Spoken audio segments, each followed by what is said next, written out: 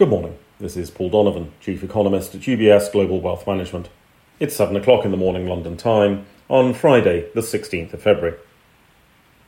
US producer price data for January is released. This does not have the same political relevance as consumer price data, of course. However, it matters in a number of key ways.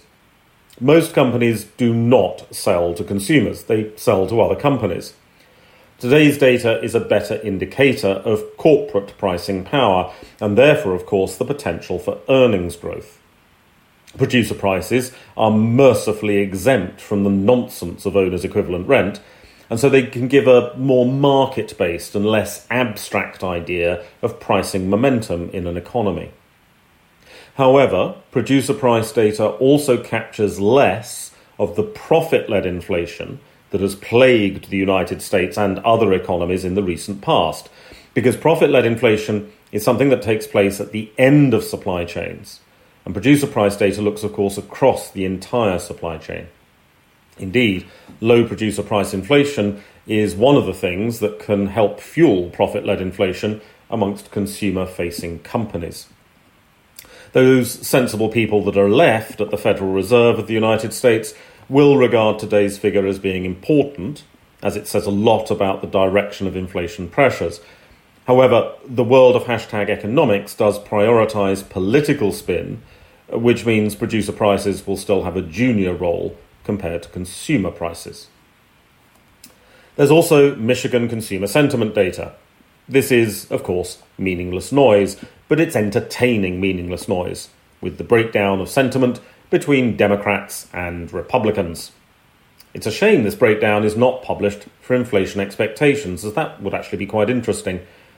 However, as we approach the November elections, with all the political polarization that entails, this split between Republican and Democrat sentiment is useful, if only as a reminder of the political bias that exists in other surveys. Anyone who thinks that purchasing manager sentiment polls are conducted in a political vacuum should spend a few minutes scrolling through the comments section of the Dallas Fed's Manufacturing Sentiment Indicator.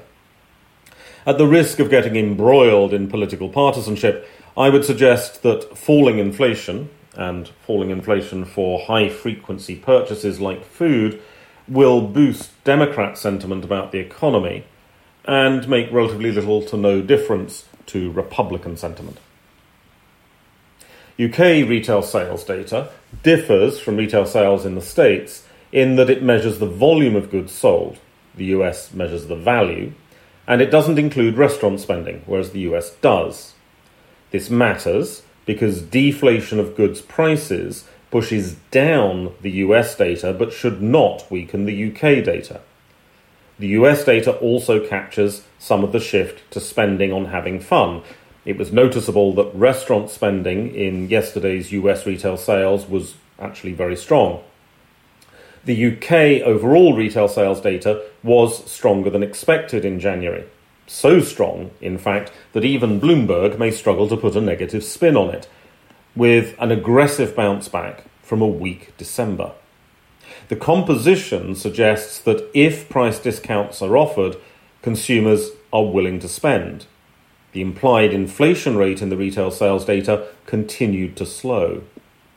No one should ever extrapolate from a single data point, but this stronger consumption is also borne out by credit card activity data, which is not survey-based. And in a country where people tend not to use cash to buy anything anymore, it's certainly suggestive of at least a degree of consumer resilience. We also have German wholesale prices remaining in deflation. This is not something that normally gets too much market attention.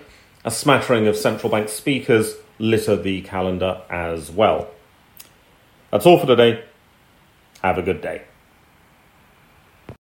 UBS Chief Investment Office's investment views are prepared and published by the global wealth management business of UBS AG or its affiliate, UBS. This material has no regard to the specific investment objectives, financial situation, or particular needs of any specific recipient and is published for informational purposes only. As a firm providing wealth management services to clients globally, UBS AG and its subsidiaries offer both investment advisory services and brokerage services. Investment advisory services and brokerage services are separate and distinct, differ in material ways entities and are governed by different laws and separate arrangements. In the USA, UBS Financial Services, Inc. is a subsidiary of UBS AG and a member of FINRA SIPC. For information, please visit our website at ubs.com/working with us. For a full legal disclaimer applicable to the independent investment views produced by UBS, please visit our website at ubs.com/CIO-disclaimer.